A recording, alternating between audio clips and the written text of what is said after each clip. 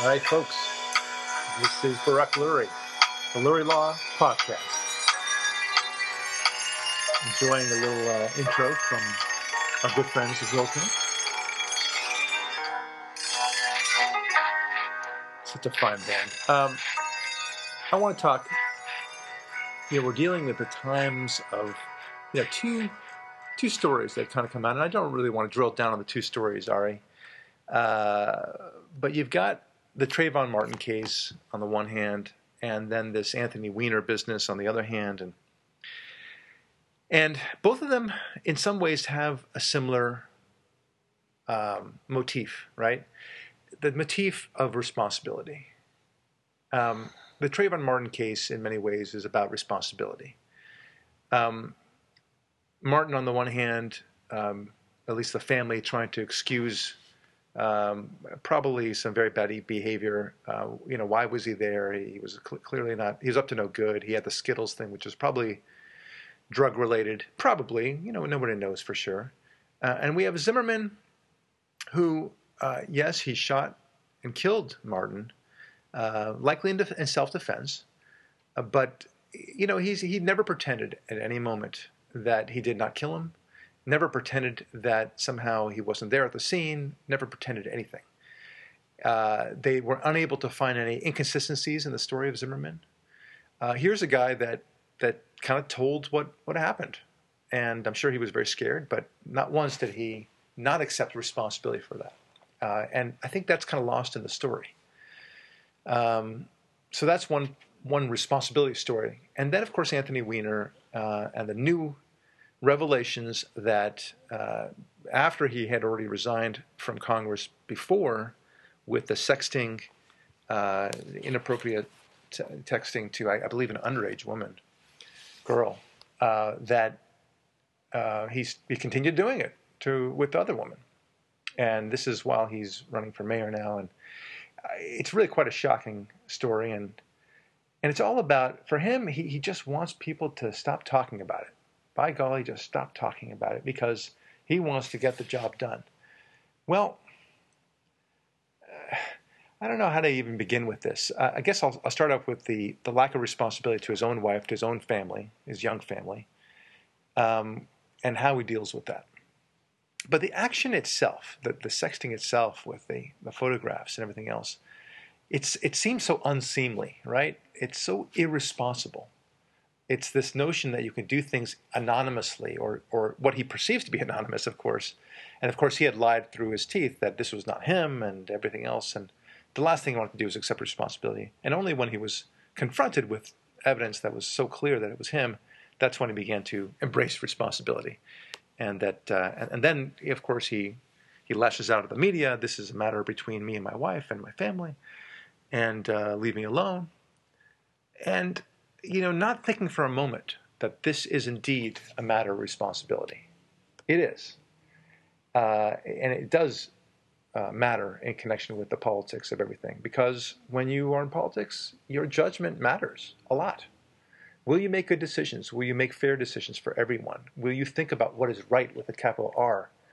What is wrong with a capital W? Will you make those decisions that are morally just at the end of the day? Or will you do things that are personally expedient and beneficial to you? And the people who do these kind of sexting things, they're engaging in very selfish behavior, right? I mean, it's really by definition, it's sneaky and it's selfish. It's only for self-gratification, literally. It's narcissistic. And I always say, Ari, that people who are lazy are always lazy. People who lie always lie. Or liars always lie. And people who are sneaky like that tend to be sneaky. So it's not as if he'll be an upstanding citizen or upstanding mayor or whatever he wants to be, an upstanding government citizen, official, when he's got so much disorganization in his life, his own personal life. It was one of the issues I had with Clinton as well, but there was another issue with him and that now I have with Weiner as well, is that when you engage in this kind of behavior and the enemy sees this, or whoever the enemy might be, foreign government or the mafia or whoever, they know that you're capable of this, they'll exploit it. right? I mean, they'll know that Anthony Weiner doesn't mind getting a lot of female attention, and he is a sucker for this, like kind of giving an alcoholic some beer, right? I mean, an alcoholic is more likely to accept your beer in a weak moment than somebody who's not, or bribe, or whatever else that you want. These people are susceptible. So I think it does matter quite a bit, and that's why it mattered a lot with Monica Lewinsky. You get the idea. So we're talking about responsibility here, and I fear that Weiner, such an inappropriate name when you think about it, of course. Perfectly appropriate. It's perfectly appropriate. Okay. But that's true. That's true. I guess so. I joke around. I said, it's like a leopard named Spots. Right. It's...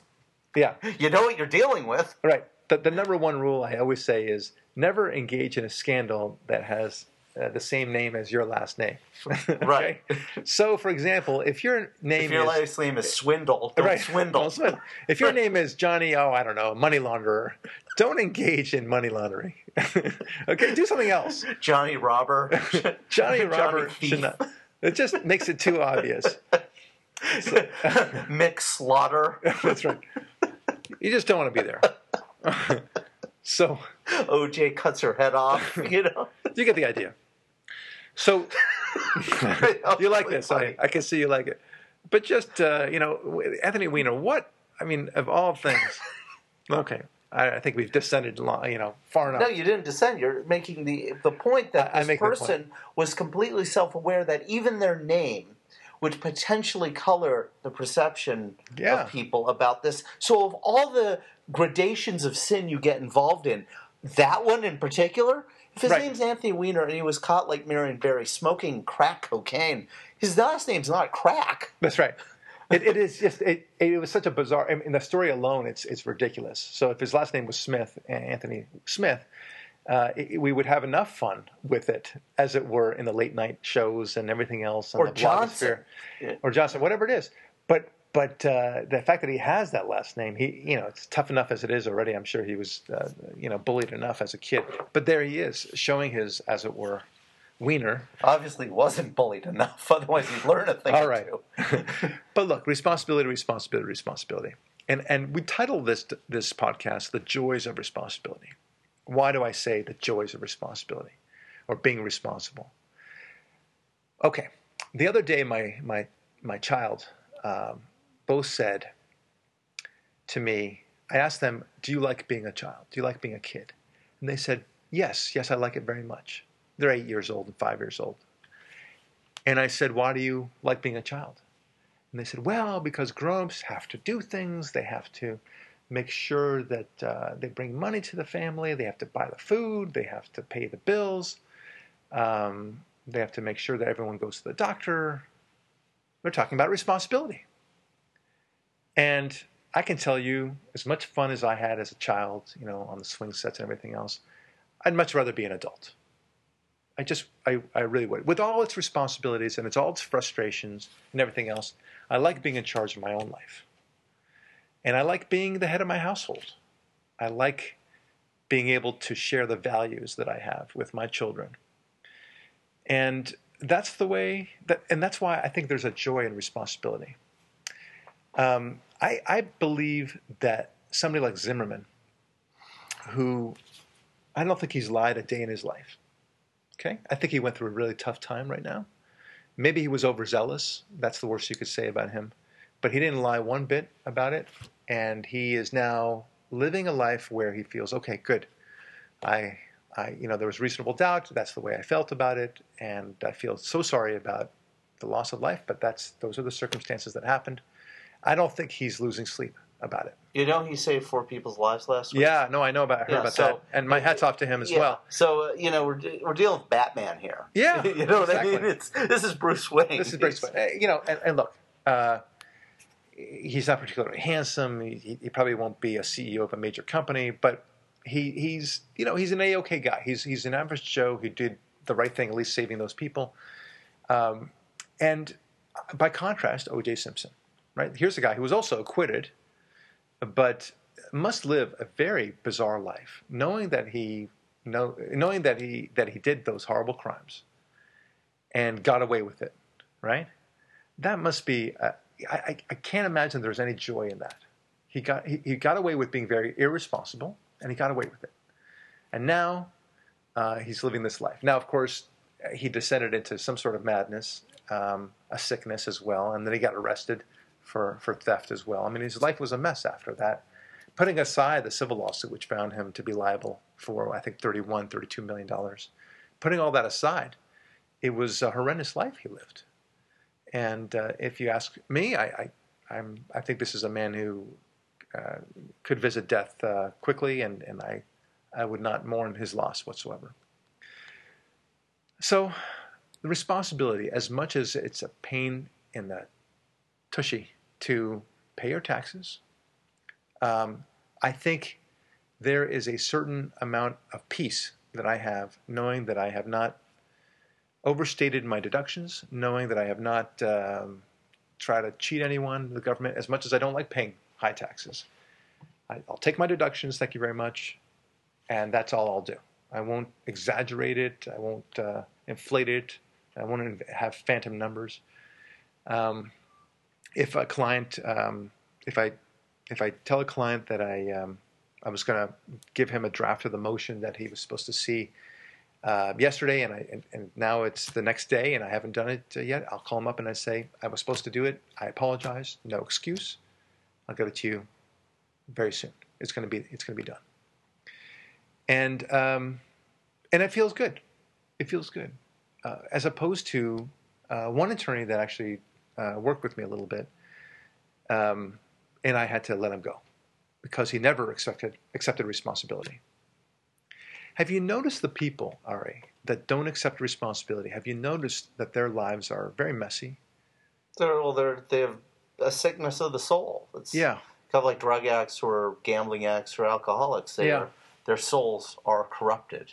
They're messed up. It's a good way of putting it. Their souls are corrupted. There are these sicknesses that people inflict upon themselves, and the worst are the diseases of the soul because they're so easily fixed, actually. But they require an extremely large amount of responsibility and, the personal sacrifice to correct. And the funny thing is, people are very forgiving, right? If you just tell them the straight truth, gosh, I inverted the numbers on this. It should have been 45 and not 54. Boy, do I feel silly. I'm so sorry about that. Yeah, it's amazing how much people, you talk about how people want, and we say this in American society, people want to forgive. It feels good to forgive people. Yeah. And we want people to say, whoops, I screwed up. I was wrong. I made a mistake. Here's the refund. Here's the amount I owe you. Here's the fact or figure I got wrong. Mm-hmm. Here's the corrected, amended paperwork. That's right. Please accept my apology. I really intended on doing the right thing all along, and I discovered I didn't. I'm sorry.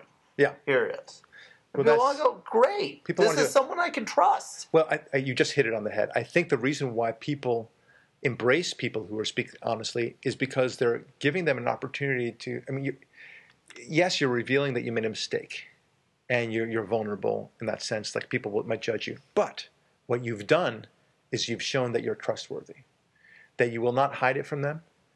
And that you will, in fact, tell it to them. That's a great blessing. And I value it so highly in my firm, for example, and I joke around with my staff that they'll figure out at some point that they should purposely make a mistake that is not really a critical mistake and then apologize for it because they'll get so many brownie points from me as a result of it.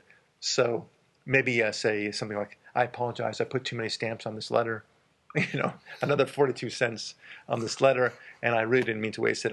I'll make sure to be better about the next time, Mr. Lurie. Hold on, and I'll say, oh well, really, it's okay, not a problem, don't worry about it. And you can take it out of my paycheck, Mr. Lurie. No, I'm not going to do that. I appreciate your involvement. Now that's silly, of course, but there are opportunities that people can take advantage of that way. Look.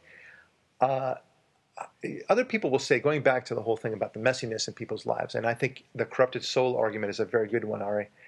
Other people, however, will say that it may be the cart before the horse. I mean, maybe you may be confusing the result and the cause. What do I mean by that? I mean that maybe the reason why they're messy is because they haven't accepted responsibility, or is they're messy and therefore they cannot accept responsibility because they're messy. They just have lost track of things. Can I point out part of the paradigm that is especially true of the Clinton situation and now with Weiner? Yeah. Is this very strange kind of equation where these people, and you see this in politics all the time, usually with Democrats, obviously, where they do something horrendous. And I mean horrendous where it's bizarre and horrendous. Not just cheating on your wife, but doing something like Weiner did, which is weird and psychopathic. It's weird, yeah. And then... That's so true. And then they turn around and use this kind of argument with the public. And this is, I find, laughable because no one articulates this. And hopefully I'm able to here. They essentially say, I screwed up, once busted beyond a reasonable doubt. I screwed up. I need your forgiveness. I'm going to take responsibility. Now give me that position of incredible responsibility with your vote. And once you give me that position, I'll show you that I'm responsible. Right. With Clinton, I screwed up. I did this. I did that. Yeah. And then it's don't impeach me. I need to go back to work.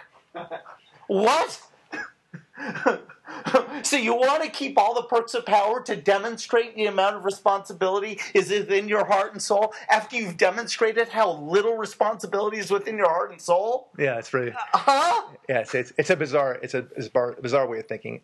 The funny thing, and this is the narcissist in them, right? The narcissist will expect you to not only forgive them, but that you should forgive them, and that whatever they did was not a big deal anyway, and you're silly for even bringing it up. And by the way, I don't think I did anything wrong at all, and I don't even understand the context of why this should be. They create this whole world for themselves where they can do no wrong. Literally, they themselves can do no wrong. They think very highly of themselves, and that whatever mistakes happen are mistakes of circumstances that somebody else is responsible for. It's kind of like the rapist being flabbergasted that the woman he just raped won't sleep with him afterwards. Yes. Or the woman he just beat won't go out and date with him with the black eye. Right. And that's, what do you mean you don't want to go out to dinner? I'm buying you dinner. Right. And that's the shocking. That was your fault.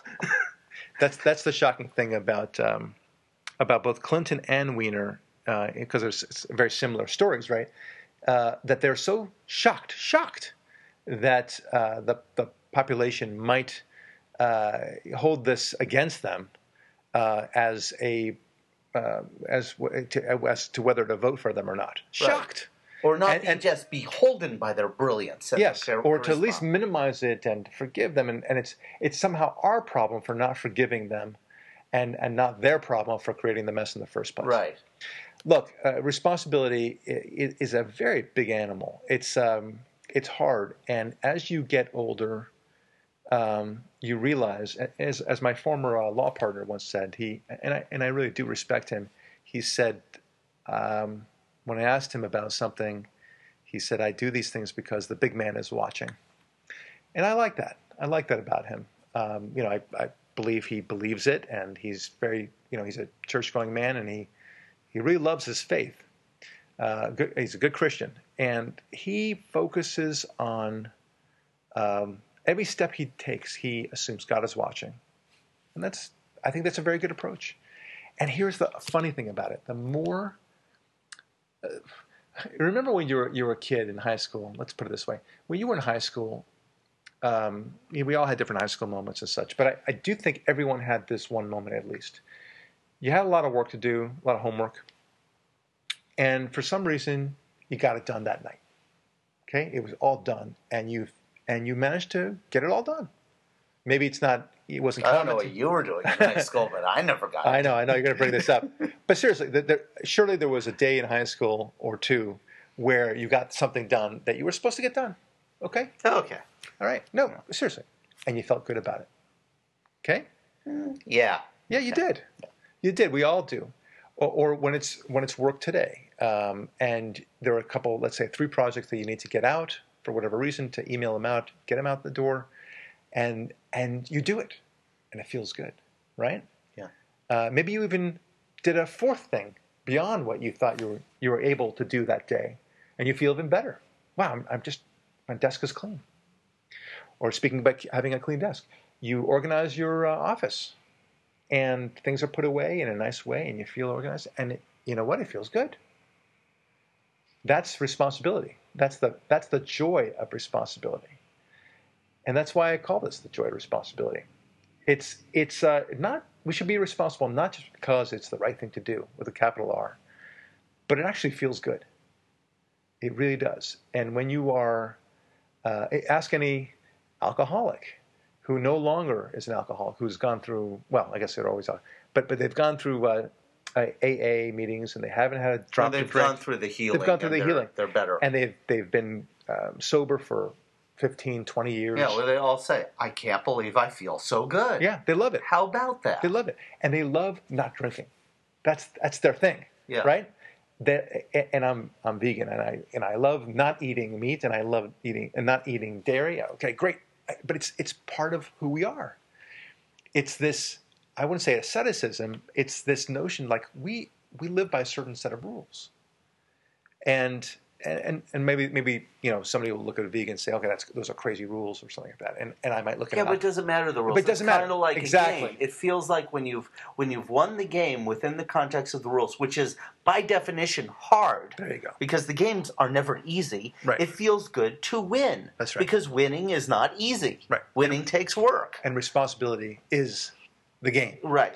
It is the challenge, and when you meet it, and you pay your taxes, you get your bills out on time, you pay your employees, you're honest to your clients, it feels great. Yeah. You feel like you're on top of the world. Can I bring up a sort of a smaller example that I think directly correlates to Weiner and, by proxy, Clinton, which is this. Yeah. One thing I work on is consideration, not being a bull in a china shop, which is running people over to accomplish whatever goal it is. But, taking the time to open a door for someone, who's got, stuff in their hands or something like that. Mm-hmm. So when I know I've been considerate to people, it makes me feel good. It's like, okay, I operated within those rules of the game and won. Right. And being considerate to people take a certain amount of self-awareness, awareness about who you are and what you're doing. Right. And what effect those doings and who you are have on others and what their perceptions of those are. Right.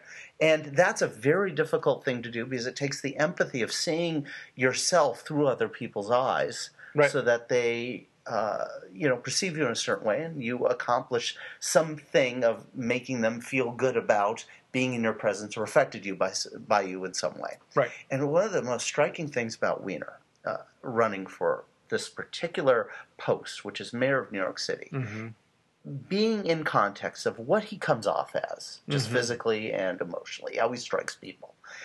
What he comes off as far as what he's done, this violation of moral standard, which is something quite bizarre. Right. And then the utter lack of self-awareness in the fact that as mayor of New York City, in that position, the chances of having to be called upon in response to something like either a plane crash or a fire or an earthquake or a flood. I'm not in New York, there aren't earthquakes there. That's not the point. Or something as horrible as 9/11.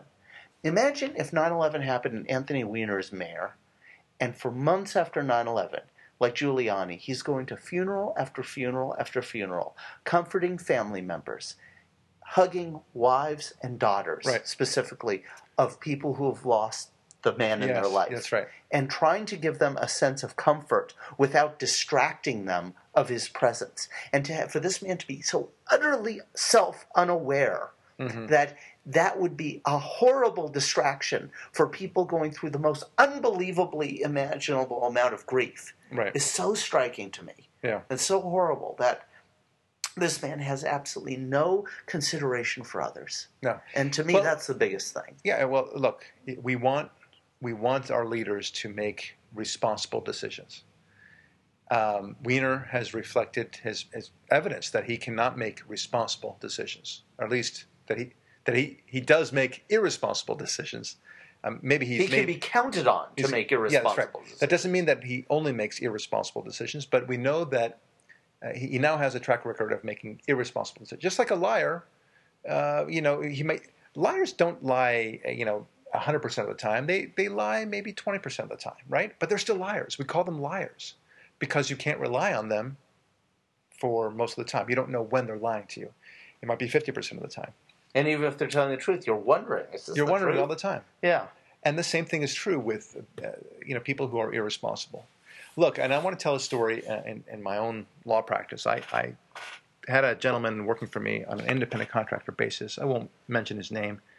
And he missed a hearing. Okay? A hearing on a motion that we had filed. And it was an important hearing. Okay, so he missed it. It does happen from time to time. Okay? It happens. Hopefully, when you miss it, it's just something as simple as a status conference, which is not a big deal, but it's a little bit embarrassing. And there's only one thing to do in those circumstances: is to call up the court and say, "I'm sorry.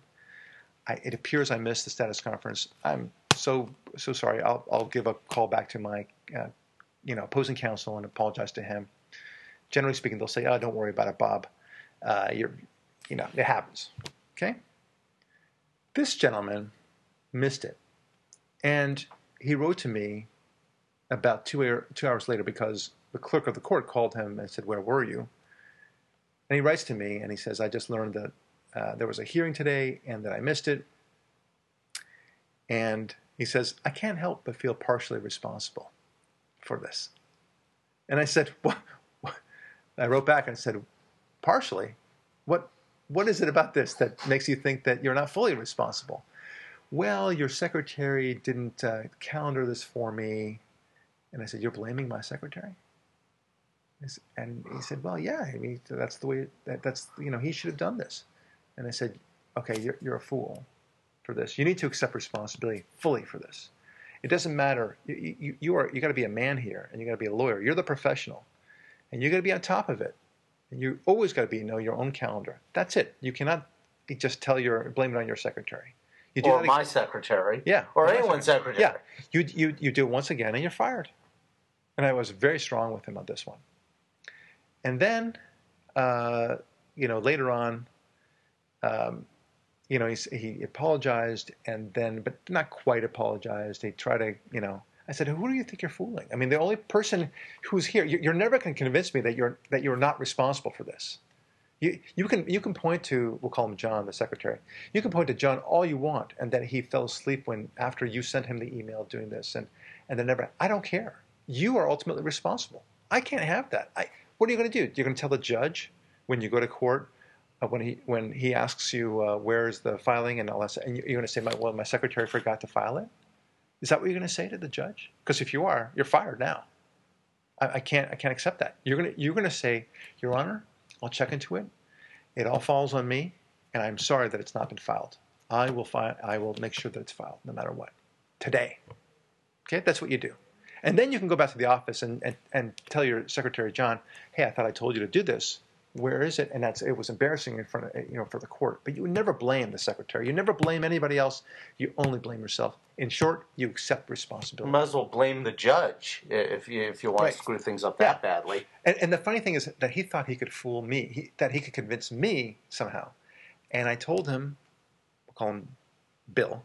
"Bill, you cannot convince me. It's like I'm sorry, this may sound a little crass, but it's a very good way of describing it. It's like two people are in an elevator. It's only two people, and one of them lays out a big garlic burp. Okay. And it's a really loud sound. Okay, too. So it smells and it's loud and it's obnoxious, right? And you say, "Dude, that was really vulgar." And then he says, "I didn't do it. You did it." Right? And you say, "What?" And you look around, there's like nobody else in the elevator. Like, who do you think you're convincing?